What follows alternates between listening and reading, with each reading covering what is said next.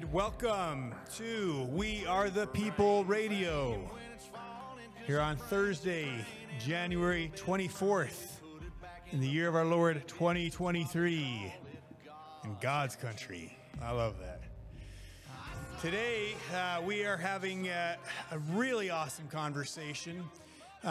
One of my favorites. Like, I have a huge fascination with Karl Marx, with Marxism, and particularly with what happened in the Soviet Union, when they had basically Lenin and Stalin come and just literally wipe out the middle class and completely destroy Christianity, completely turn God upside down, and move a state from worshiping God to worshiping government.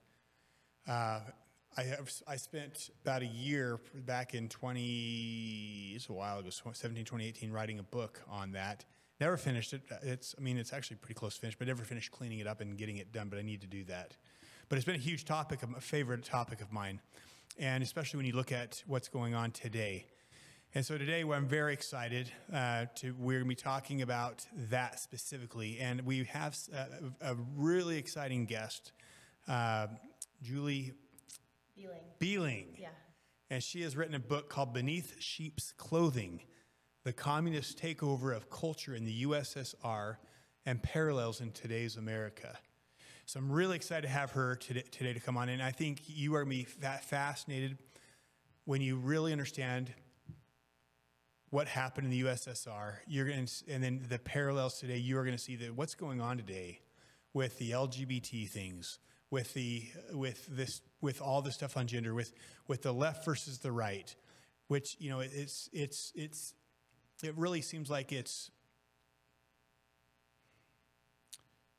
Well, I think the point is this. I think what you're going to see is this is being manufactured. Everything happening on it is being manufactured. You know, it is. You know, they're creating division, and I think I'm excited because as we listen today, as you watch today, you're going to realize that wow, nothing happening right now is a coincidence. And it is all by design, and it's not, and it's been done in the past. So, before we jump into that, we have been getting banned and continue to get strikes from YouTube. It is only a matter of time before they take this channel down. So please follow us on Rumble. You can find us on Rumble on We Are the People UT. You can also find us on Podbeam, Spotify, and Apple Podcast. Most of that you can find us under We Are the People UT, as in for Utah. But you can also follow us on Instagram. Same thing, We Are the People UT. So please follow us, especially jump on Rumble. We have imported all of our videos on there, so we're trying to start to get people, start moving there because tyranny thrives and grows on lies. And the thing that tyranny fears most is people who will stand up and tell the truth. And they will censor you. They will do everything they can to stop that. But we refuse to comply. We refuse to be silenced by YouTube and by big tech. So we are going to keep saying what needs to be said regardless of what happens. So please, start just to bookmark us on Rumble, and when we disappear on YouTube, we'll be there. So without further ado, welcome, Julie. Thank you so much for having me. I surely appreciate it. Yeah, she and Julie came, she spent all the day traveling here today, so we're grateful to have you here. So tell us briefly why your interest in the Soviet Union, in Marxism, and America. Sure. So in the late 90s, I was a missionary in Russia, and it was a very eye-opening experience. Definitely met a lot of amazing people. I met a lot of deeply traumatized people who had spent years in the Gulag. There's one man that comes to mind, a German man. I was in a city called Saratov that had a lot of ethnic Germans. He had spent time in Nazi prison of war camps during World War II. He was captured by the Nazis, and then when he was released, then the Soviets put him in the Gulag because he was ethnic German and he was a spy, supposedly.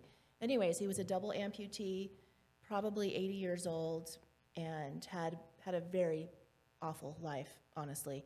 That's just one example of people that I met. Just a lot of deeply traumatized people, traumatized by communism and the history of all the things that occurred. So you'll hear her talk about gulags several times throughout the day. So for those who do not know what gulags are the equivalent of the Nazi German camps. They were work camps that they literally basically when you were arrested, and which you will get into the arrests, it was basically torturous camps. Yeah, I mean, mine is the gas chambers, but otherwise, and more people. Torturing, Yeah. I mean, so many people died in there. Absolutely. And it's, I mean, all you have to do is read the Gulag Archipelago by Alexander Solzhenitsyn, and you will be terrified. Yeah. Like, I think reading that, the thing that blew me away about reading that and learning about the gulags is our minds can't even imagine the types of cruel ways that they found to torture people. Absolutely. I mean, when that's your job is to torture people, you get really creative in ways that are just sick and almost, I mean, it makes you sick just reading about the ways that they tortured those people in the gulags. So Definitely. History repeats itself. So the stuff we're going to talk about today is if especially when you realize the parallels, you're going to be a little bit, this is wild. So Tell us about your book. Yeah, so after my mission, I decided to pursue a dual master's in Russian and East European Studies and Russian language and literature at Florida State. And I ended up writing my master's thesis on underground Christian movements in the Soviet Union and their survival tactics and the tactics of the Soviet state to destroy them. And I definitely, one other little story from my mission, I had met people here and there. First of all, out of probably 1,000 people who I met who I asked if they believed in God, only one person said no. There was one person I met who said they were an atheist. Everyone said yes, they either believed in God or they were open to it.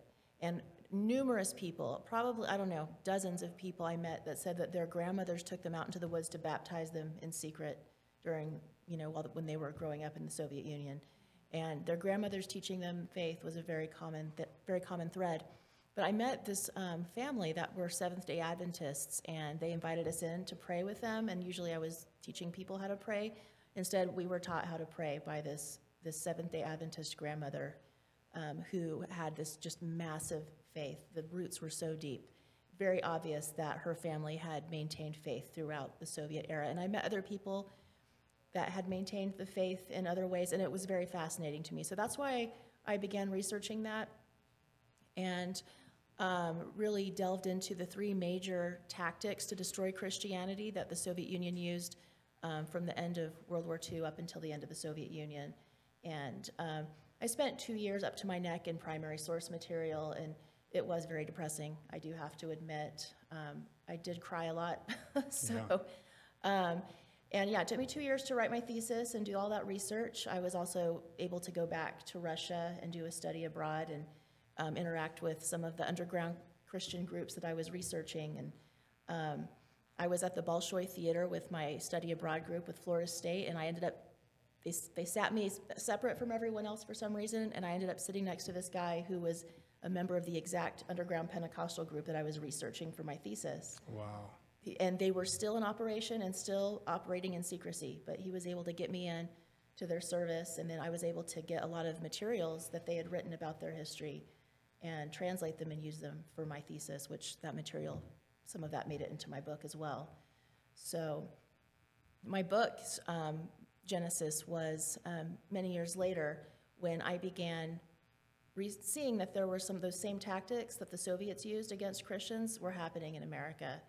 And what triggered that was seeing in 2008 a very, very highly unpopular fringe religious sect in America had their premises raided by tanks and SWAT teams, even though they were nonviolent, and then had all their children removed from them without any accusation against anyone, without any evidence of any specific person being abusive, and just taking all the kids. That was one of the things that the Soviets did very commonly to Christians. The Baptist, Pentecostals, the underground sects that refused to follow the guidelines that the Soviet Union had set out. They would have their kids taken and put in state orphanages. So Karl Marx was overtly anti-God. He said he was waging war against God, and Marxism is an anti-God religion. And not just anti-God, but actually satanic. Yeah. Why, besides the fact that he was anti-God, why was there during the Soviet Union during that time of Lenin and Stalin. Why was the church seen as a threat? And it wasn't just Christianity; it was also Judaism. Why was faith in God a threat to communism? Well, you look back in Russian history, and what were the power structures? You know, Marxism, of course, seeks to tear down the existing power structures so that they can set themselves up as the new power structure. The symbol of the Russian monarchy or the Russian state, it still is today. It's a two-headed eagle. One of the heads is the monarch, the government. The other head is the head of the Russian Orthodox Church. So the Russian Orthodox Church and the monarchy of Russia were intimately connected and kind of co-ruled the nation. So, of course, the Russian Orthodox Church was a major target for destruction in the early days of the Soviet Union. But, all religion broadly, but Christianity in particular had a special place in Marxist heart, special hatred towards Christianity.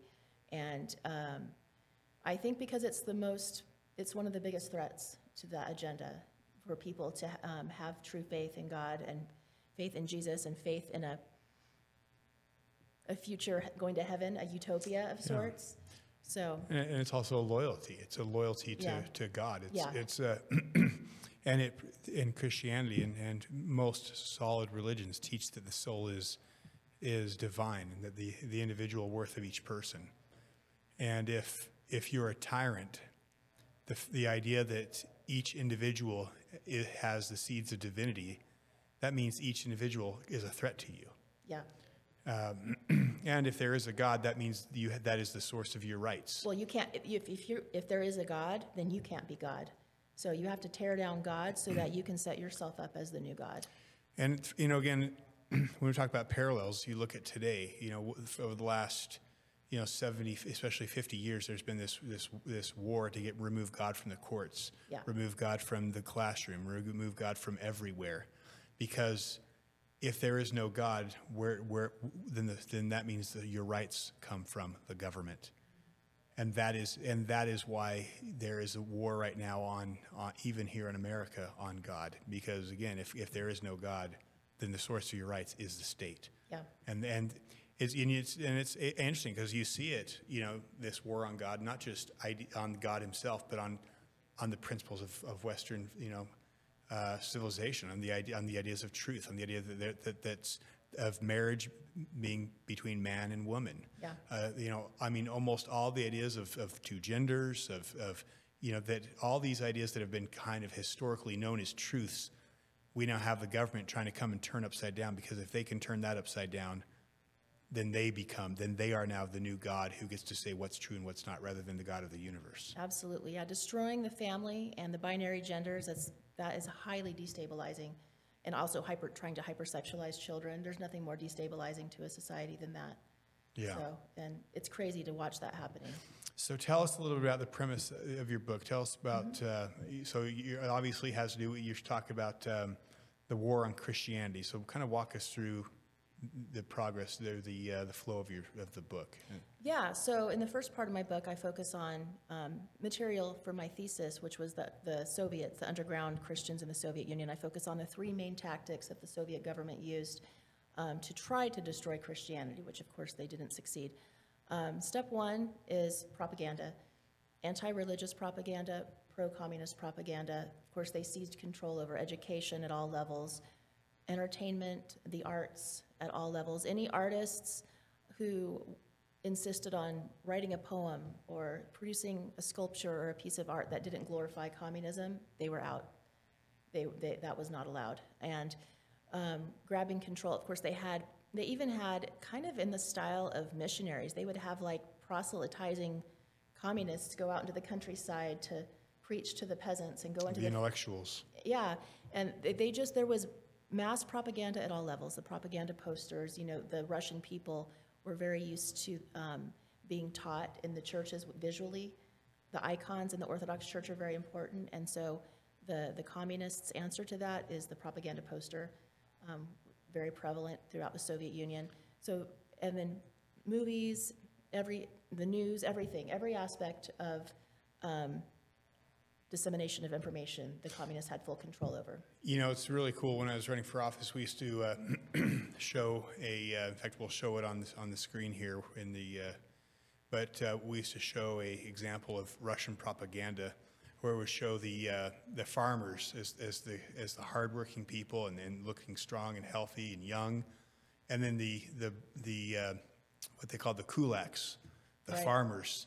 The slightly more well-off farmers. Yeah, the middle class. Yeah, so you had the people in poverty it was the people in poverty who were who were young and were resisting against the farmers in the middle class who were responsible, and it made them all look big and heavy and with bags of money on their shoulders as they were the ones the middle class was robbing the poor.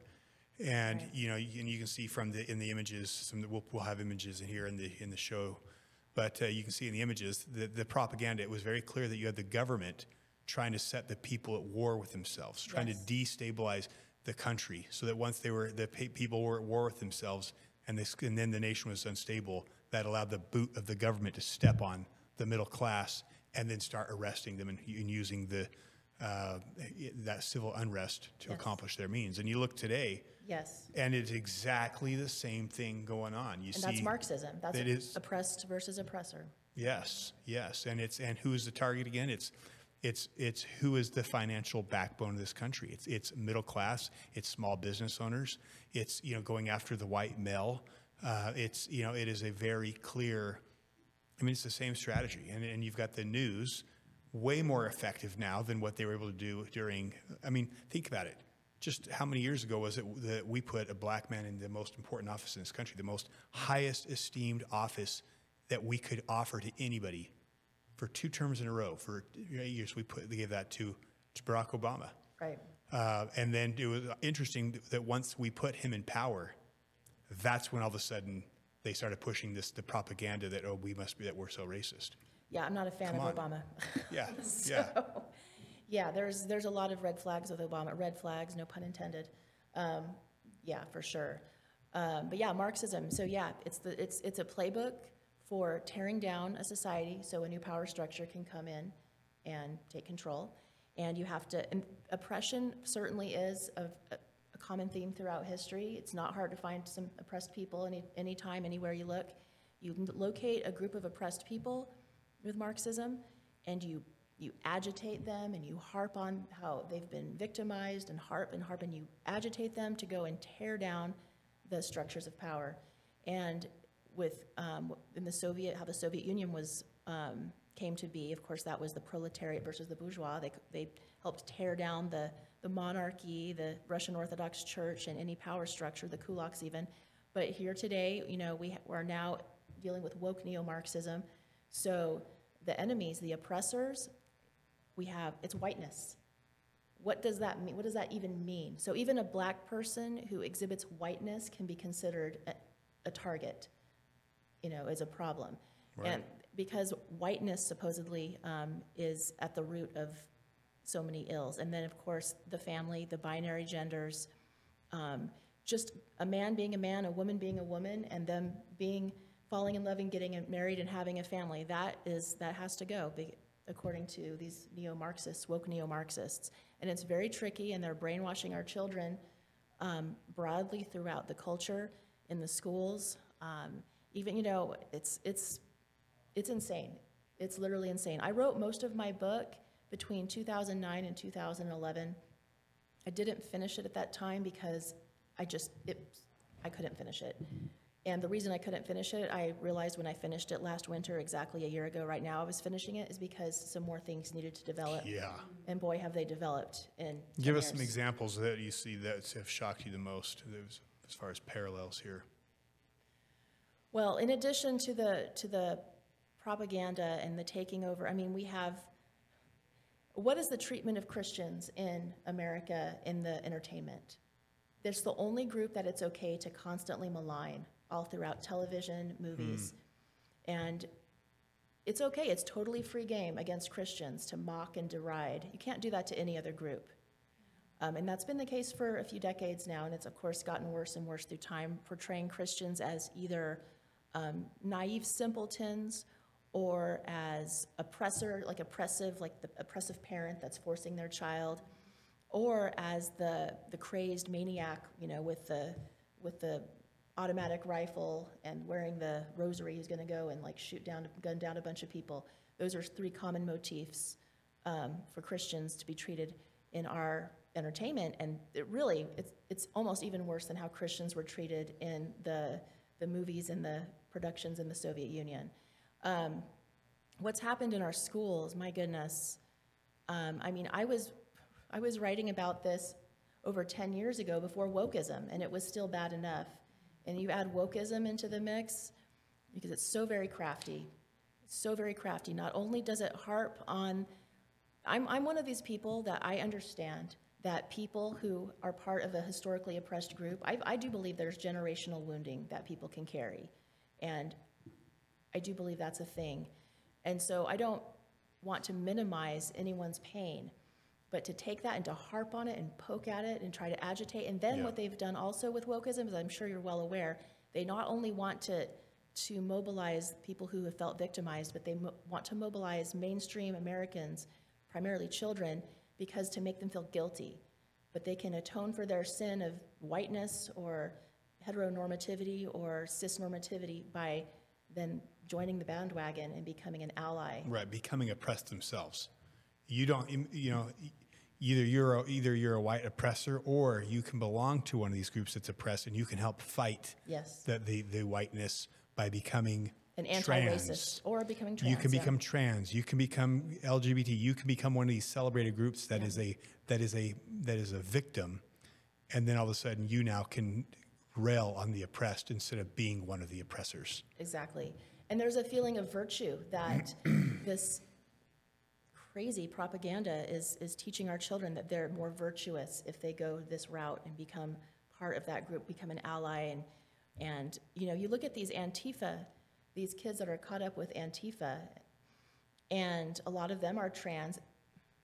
Really and truly, the queer theory and gender theory of part of woke Marxism, that is the most frightening to me. And, why? Well, I've gotten a lot of my information on this from James Lindsay, who I'm sure you've James Lindsay come is across. incredible, yeah. And my goodness, it's frightening. So with queer theory and gender theory, that's where there's books, there's all in the Disney shows, and within our schools, within even the social and emotional learning programs in some cases, that they're showing how these groups have been victimized and teaching the kids that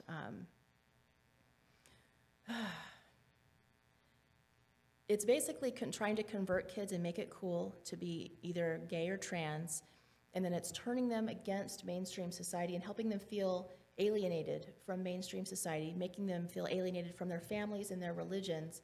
And that not only are some of these kids the ones, for instance, that perhaps go through gender reassignment surgery and whatever, I guess they don't call it that anymore, that's the old name for it, gender affirming surgery. Care. Yeah, right, it's just whatever. Those kids, and some of that's happening now, they get maimed and they're adults and they regret it, but these kids, they're not going to be able to, many of them, be able to marry and have kids later. And also all of this alienation from mainstream life, it makes them more easily radicalized politically, more easily to be recruited into groups such as Antifa. And Antifa they're just cannon fodder for the Marxist revolution. That they're expendable, the powers that be do not care about them one iota. And they're just using them. Absolutely.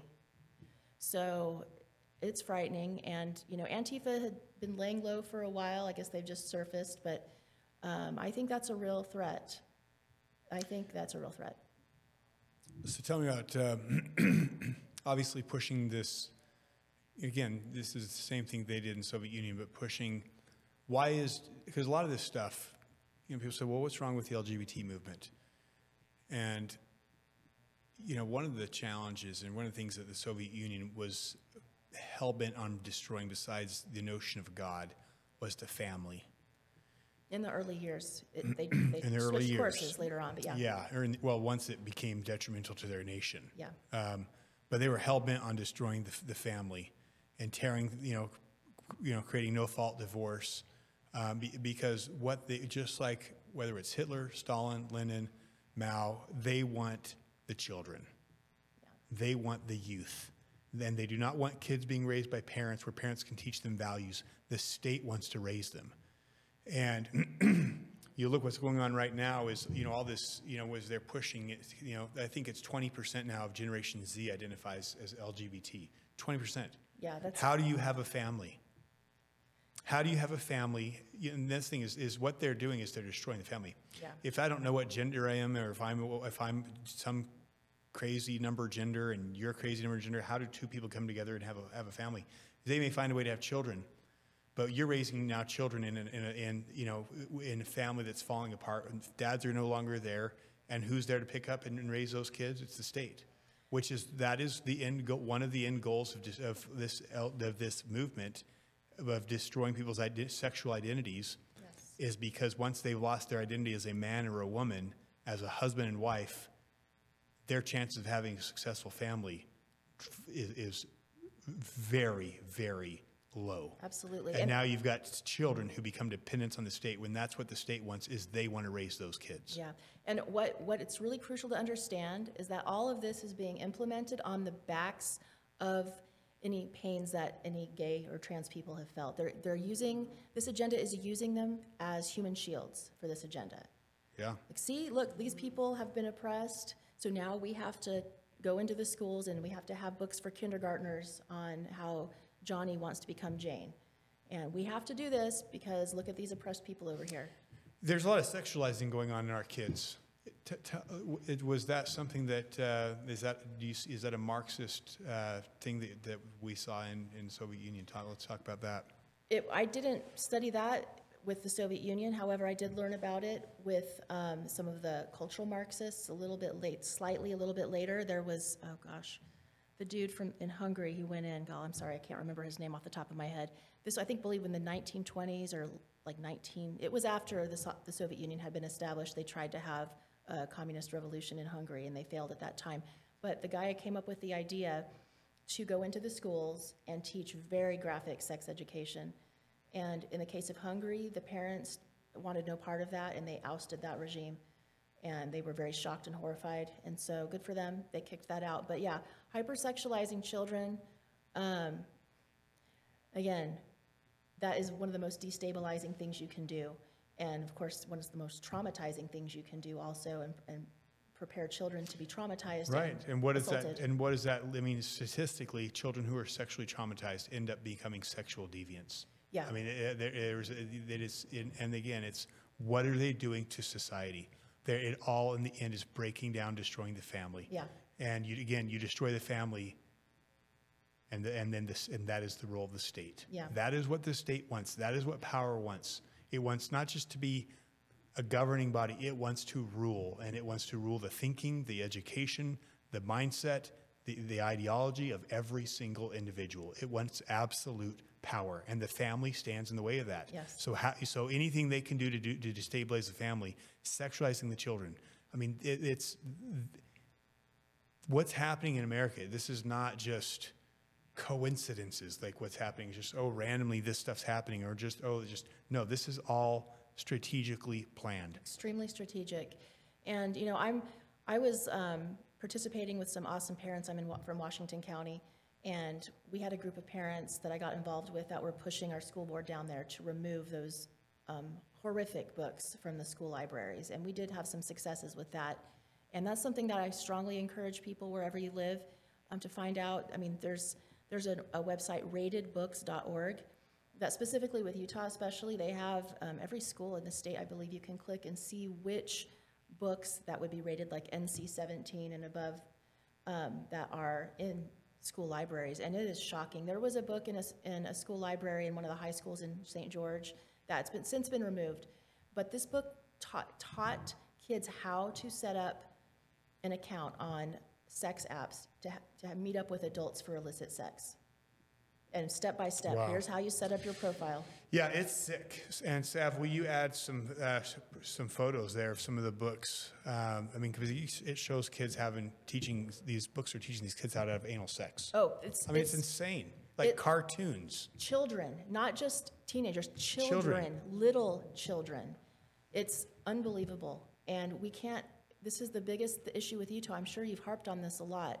We can't be naive anymore, thinking that our leaders have our back. Some of them do, but we can't assume that the people in charge are just going to take care of everything. We have to be proactive. Because who are the people in charge? That's the question. Who are the people in charge who should be watching, over and preventing this stuff? And that answer is you. Yes, citizens. That is us. We tend to think of people in authority, people that we place in authority. That is simply us giving people authority to act on our behalf. They are not above us. It is not their job to protect our kids. It is our job to watch over them. Right. And I think that's where our thinking is, and I think the education system. In fact, we should talk about the education system, because the education system has really trained us over several generations to view the civil servants as authority figures. Right. And almost bow down to them. And whatever the teacher says is right. Whatever the governor says, oh yes, whatever my city councilman says, or my authority figure is, we bow down to authority. And that's taught, and that's not American. Right. That's an idea that started. In fact, we should talk about about John Dewey and where the school system kind of went off track and how we got to this type of thinking. Because there's a reason when COVID started going around and all of a sudden it was like the billboard said this, a doctor in a lab coat said this, a scientist said that. So we all humbly, all the churches, we mutter obey. That's the highest authority is science. Let's all obey. Oh, the billboard said it. Let's all obey. Well, where did this type of thinking come from? Right. How did we become a nation of sheep? Yeah. What are your thoughts on that? What would you say? How did the school system become a system that teaches and creates? How did the school system turn to create a nation full of sheep? Yes. Well, Charlotte Iserbyt's writings, I'm not sure if you've come across any of her writings. I don't think so. The Deliberate Dumbing Down of America. Charlotte Iserby was appointed by President Ronald Reagan to be part of the Department of Education because his goal was to disband the Department of Education, and she was there to help facilitate that. She was brought in, and she had access to all the files, and what she discovered when she was brought in, 1979, 1980, was that she saw all the paperwork of the plan that had already been laid out to set up a computerized school curricula for all children. It was actually not just all American children, it was all children all over the world. Bill Gates was participating in this at that time. Even back then? Yes. That's snake. And the goal was to create a populace. This is Charlotte Iserby's interpretation of it after having looked at these documents. She said it was to be able to set up, to make the people mindless and blindly obedient to authority, unable to think for themselves, unable to have critical thought, and just follow the leader. And this goes back further than that, though. Let's Yes. talk about John Dewey. Yes. What do we know about John Dewey? Because he's the father of our modern education system. Right. Well, John Dewey sure loved the Soviet Union. And he spent some time there. He was real impressed with what he saw in the Soviet Union. And his colleagues went to China, and they did some experimenting with education, and they found that in one generation they could revolutionize a society by revolutionizing the education. They could change the path, they could mold the citizenry into whatever kind of citizen they wanted to have. And he helped bring that information into schools of education within higher education.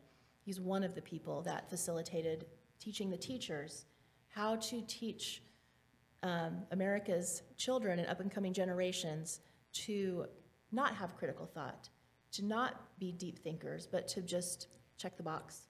So, and this is something I would encourage our listeners to, and our viewers to go and just do a little search for both Keynes and John Dewey.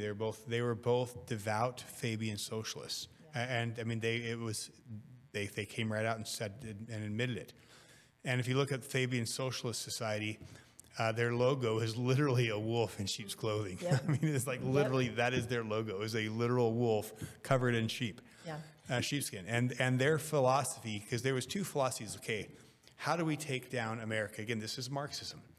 And one philosophy is we'll take it down by military force. Well, that was what they were, obviously that failed. The other philosophy is no, you have to take it over from within. And incrementally, so that people don't notice. That's right.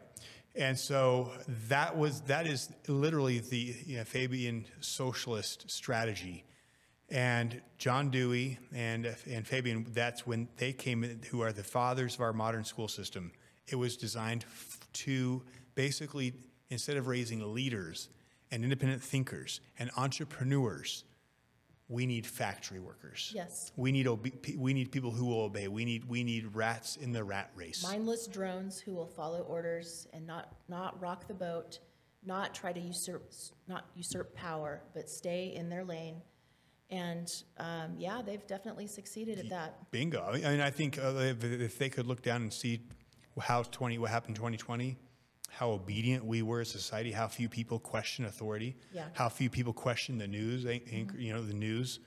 I mean, mission accomplished. Definitely. And with the addition of the woke Marxism, it's only ramped things up even more, the mindlessness.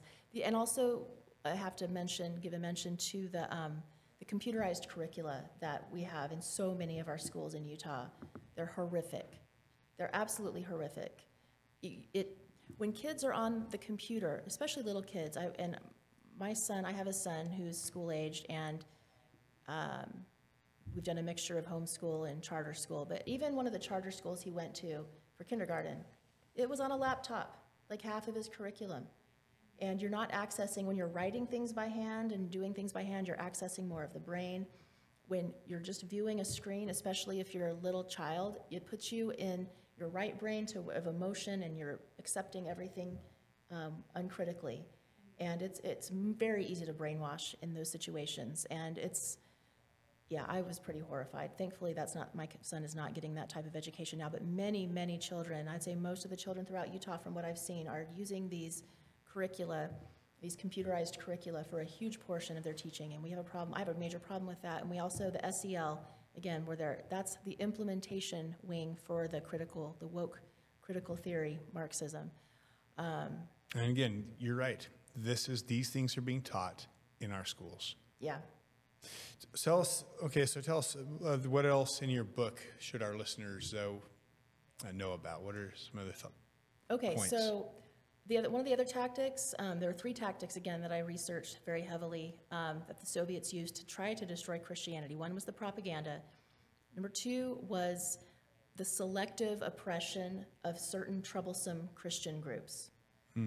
The ones that did not want to follow all government decrees, who did not want to, for instance, the Soviet Constitution granted freedom of religion on paper. But there was lots of strings attached to that, including they banned children being baptized at a certain point. They banned women's groups and children's groups for churches. And if someone wanted to be baptized, they had to have like a 3-year waiting period. There was a lot of really oppressive things put in action for the registered churches. And the ones that did not want to follow that, the underground Baptists, underground Pentecostals, underground Seventh-day Adventists in particular that I researched, they bore the brunt of much of the government oppression. They were public enemy number 1 in the Soviet Union. They had their meetings raided. They would suffer arrest. You'd have, Baptist preacher arrested, sent to the Gulag for 10 years, a Baptist choir director arrested, sent to the Gulag for 5 years, a wife and 10 kids, because the only form of birth control available in the Soviet Union was abortion, as you know, and these Christians would not participate in that. So they would have very large families. They would be unable to access higher education and good jobs because of their low social status, and so they would be forced to have menial jobs. So they were very, very poor.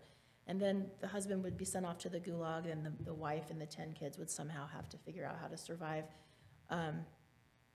They were even, one tactic that was particularly disturbing was the internment of some Christians in psychiatric institutions by force, because they would be deemed to be, they're obviously delusional because they believe they're hearing the voice of God.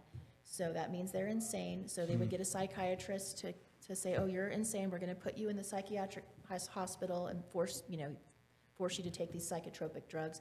Yeah, that was done pretty commonly in the 70s to certain, the members of the Christian groups that were unapproved, these fringe Christian groups.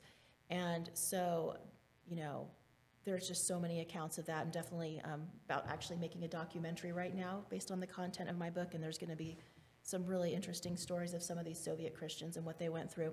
The third tactic, let me just say how this applies to us in America. Yeah. Now, I don't know whether this was done, what I'm about to say, done specifically by people with a Marxist intent, or if it's a byproduct, because it was implemented by people who attended universities with a very strong leftist progressive. But either way, it looks the same, and I believe it's connected. And that is, we have some Christian groups in America that have been the brunt of massive government oppression as well. We have the Branch Davidians of Waco, Texas in 1993. Definitely some questionable things going on there, but that doesn't mean those people deserved what they got. They did not deserve to die in flames, and there is very strong forensic evidence that the government torched them to death. And why? That's the thing is, it's like, I definitely was not awake. I mean, I was young then. And so when you're young, you just kind of like take things on face value. Oh, your teacher tells you this is what happened, or the news tells you that. And so you just, if the news says it, it's true. Right. Yeah. Why? Yeah. Why would the government want to torch them? It's complicated. They were not a threat to Texans. They were not a threat to their neighbors. They were not about to start going and randomly shooting people. They were not abusing their children. David Koresh was involved in polygamy, and they did have an apocalyptic worldview. But they were targeted, I believe. From what I researched, it looks like they were chosen as like a guinea pig to give an example to the American people not to defy the government. Right after all this happened right after Bill Clinton was elected, like within like a couple months of his inauguration, his first inauguration. And as soon as the whole thing ended and there was that fire and the people were killed, Bill Clinton came out and said, well, we see the lesson is here is don't join up with religious groups like this that have guns and do sketchy things. Stay away from these cults because this could happen to you. Interesting. And there's a lot of other sketchy things there. When you look at, you can go, actually all the C-SPAN videos are up of the different trials that took place of the government's horrific actions. And there's just too many to name at this moment. Very interesting, I saw a few specific senators that were guard dogs, that anytime anyone any of the senators during this trial tried to insinuate that the government really made some big errors here, we had some certain senators come out, no, it was the Branch Davidians, they wanted to kill everyone, they wanted to kill their kids. And who those senators were, we had Senator Joe Biden. We had Senator Chuck Schumer. Wow. We had Senator Orrin Hatch. And then we also had John Conyers, who I later discovered, I discovered this after I finished my book, that there's a lot of Marxist ties with John Conyers. Interesting. They seemed to be had a very strong interest in making sure that the Branch Davidians were the ones that the Senate found to be to blame. Another fringe Christian group that I alluded to earlier, the FLDS, again, I'm not a huge Warren Jeffs fan. I do think he's super sketchy and probably a sociopath.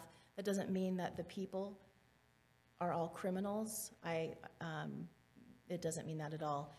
And had to have their children taken from them wholesale, as what happened in 2008 in El Dorado, Texas, without any accusation against any specific person. And the whole way that they got in there for that raid to begin with was a false tip. It was a false premise that was very obviously false. And it looks like a setup from the start to take this religious group out. There's a lot more involved with that. It'd be too lengthy to go into, but the moral of the story with that is even if there's a religious group that has some sketchy things, we need to not allow ourselves to believe everything we see on the news and hear. We need to look at both sides, and we need to ensure that there's due process. Yeah. So due process, due process. The third tactic that the Soviets used to destroy Christianity is probably the scariest, and is also probably one of the most effective, and that is the infiltration of the churches.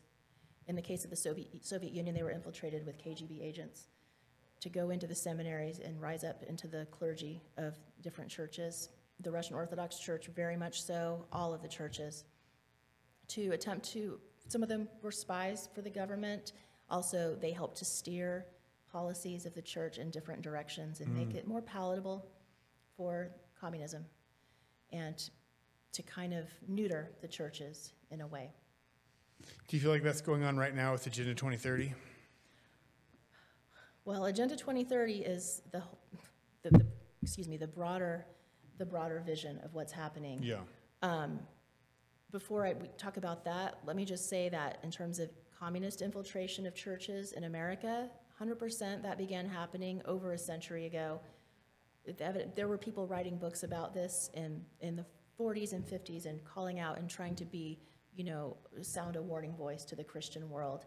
And Well, what were they doing? Because I mean, it's like, what could we look at and see as the result of the communist takeover of the churches? Like, okay, what are we looking at? How do we know? What have they done? okay. What was their objective? They changed. They tried to, and they did. So the National Council of Churches, or it was previously called the Federal Council of Churches, about half of America's Christian denominations currently belong to it and also have belonged to it since its inception, over 100 years ago. And certain wealthy moneybags groups such as the Rockefeller Foundation funded some of these communists to go in and to rise up to be part of seminaries to train up other preachers and pastors and clergy. And what they would do is they would change doctrines. For instance, it became very popular amongst certain preachers in part of the National Council of Churches to deny things such as the virgin birth and to deny the divinity of Jesus. And that's very strange for a Christian pastor, because the kernel of the unifying principle of Christianity, I thought, was that Jesus came to earth as God and Right. bore the sins of everyone, died and was resurrected and is God. And so for a Christian pastor, for that to be taught widely in the seminaries of churches belonging to the National Council of Churches, and that to be spread throughout these different mainstream Christian denominations, that's very disturbing. The other thing, they began to replace the Christian tenet of getting to know God and becoming one with God with essentially almost looks like wokeism, with the critical theory, with the woke activism. And so getting people with social justice, to get people, and it's really, you can see how tricky that is, because it is part of Christianity to help the oppressed. Yeah. But to get people focused away from relationship with God and like dealing with sin and who cares about that, we're just gonna go and help the oppressed. Very, very sneaky and very tricky. And that began to happen, and you even began to see, like in the 60s, the National Council of Churches putting out pamphlets that were encouraging promiscuity amongst teenagers and being like, oh yeah, it's no big deal, and it's old-fashioned, wait till you're married, no. That's very strange for a Christian organization to be putting stuff like that out. Well, you see churches now having drag shows in their churches. Yes. You go up to Fort Union. I think there's a Methodist church up there in Utah that has gay flags hanging all over it, and LGBTQ plus and the queer stuff, and Yeah. Black Lives Matter on the church. Yeah, oh yeah. And then going back, I'm going to backtrack a little further. Black liberation theology hit the scene in the 1960s. Liberation theology is Marxism. Liberation theology is how certain countries in Latin America, such as Colombia, were subverted to communism by working with Catholic priests who became Marxist agents, later found out, probably trained by the KGB, these Catholic priests that became these liberation theologists. Then we get Black liberation theology here in America. The whole story of how that came about, from what I was able to research, is very sketchy, and it really looks like the Reverend Cohn was put up to it by some KGB agents. But So you feel like here in America that there's been a takeover of a lot of our churches to some degree? it's not that I feel, it's documented. It's documented. It's completely documented, yes. And this is going back again over 100 years. This does not even go into Do you believe it's all major churches? all major churches in America, and I make this point in my book. We should assume that any major church has been a target for infiltration, whether it's communist infiltration or infiltration of other dark forces. And in fact, Jesus himself warned that there would be wolves in sheep's clothing and to beware of them. So we should assume that every major church has been targeted for infiltration. And then if we see the fruits of that, then you know. I mean, I think a clear fruit of that in today's world would be talking and promoting, the Charles Schwab's Agenda 2030 and sustainable, all those Yes. talking points that Yes. Bill Gates and Schwab is pushing. Yes, yes. Let me tell you, in regards to this and some other things, after I wrote my thesis, there's one major point that I came to because I was looking at my thesis after I finished it in 2004, and I was like, this is going to apply to America somehow. I don't know how. Yeah. But the main point I came to is what are the features of those churches? This was the point of my thesis, that were most associated with success, and which tactics were most associated with success, tactics and features, and which were most associated with failure within the Soviet Union. And what I found is that the underground Pentecostals did the best. They had the most highly decentralized structure, meaning that they did have leaders, but the leaders were of less importance than the individual. They had what they called the priesthood of the believer, where they encouraged people to ask God, what is your individual role? And people would feel called to go proselytize over there, go do that.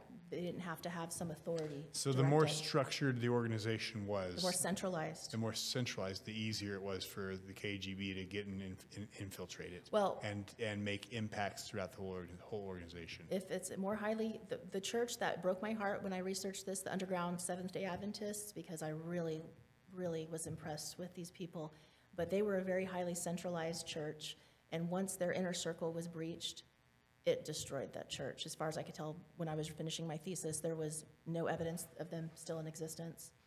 And the Baptists were kind of in the middle, but the Pentecostals, the individuals were empowered to have their connection with God and to fulfill whatever function they personally felt called to. So if you take a pastor out, another person pops right up to take his place. Yeah. Fascinating. Yeah. We're coming in the last 5 minutes. What would be your warning, or the last thing you'd want our listeners to hear, the most important message you'd have for them? In my mind, and this does definitely connect with the greater Agenda 2030, we only have power over certain things. I don't have power over what materials Disney chooses to put out. I don't have control over whether or not they choose to involve, woke Marxist gender theory in their programming. I can just choose not to have my son watch that. But when it comes to the schools and the churches, really and truly, we have more power, the people do. What we need to do is we need to learn and understand this agenda within the schools, within the churches, and take this information to our school boards, to the principals, probably the school boards mostly. This is something I've helped to do down in Washington County. And be like, look, these are the things that are part of this Marxist plot. This needs to be removed from our schools. The highly sexualized books, we need to get those out. The social and emotional learning programs created by Marxists that are training our children to be woke social justice activists, we need to not have that as a part of that, our schooling, and those different aspects of things. And we also, same with our churches. Whatever church a person belongs to, we need to understand what these different red flags of communist infiltration are, and take this to our leaders and be like, look, I see this happening. What can we do about this? And maybe in some cases there can be changes enacted, and there can be, a removal of those Marxist elements. And then if not, then we need to consider that we remove ourselves. What was the end cost of this? Of what was the toll it took on Soviet Union, on the citizens, on the middle class, for not standing up and stopping it? Well, there wasn't much middle class. The middle class was very, very small. And certainly the people had been oppressed under the Russian monarchy as well. But the cost to not standing up, I mean, the fruits of communism are impoverishment, enslavement, and death. Yeah, I think that's, to me, the thing that terrifies me is, you read the Gulag Archipelago, you look at how many, they don't, the thing is they don't even have records. So many people died, they can't even keep track of it, but they're estimating over 100,000 people, 100 million people murdered by this regime. And again, the brunt of it was Christians. It's you. It's us. That's what's, to me, so scary. It's not, it's not the uber rich. It's not the poor. It's the people who will want to resist it. It's the people who stand up against it. It was the people who questioned it. It's the people who were not enthusiastically clapping until their hands were sore that got arrested. It was the people who, anyone who was looked like they possibly weren't huge fans of Stalin, they were arrested. Yeah. Anyone who worshipped God over a state was arrested. And over 100 million people were killed. So look, history repeats itself. There's a reason, we're people who talk about Marxism, we're afraid of Marxism. Because Marxism has killed more people than any pandemic we can even fathom. It's the deadliest form of government. And its tentacles are all over our country, and it's like you can see it everywhere in our classrooms. I mean, they literally have a textbook. This is their strategy of taking over a country, and you can literally look, and we are almost every pillar has been reached here in America. Absolutely. So, Julie, thank you. How can people find you? How can they follow you? Give us your information. Yeah, my website is beneathsheepsclothing.com. You can find me there. Also, my book, Beneath Sheep's Clothing, is on Amazon, and currently working on a documentary on all this material, working to get the word out.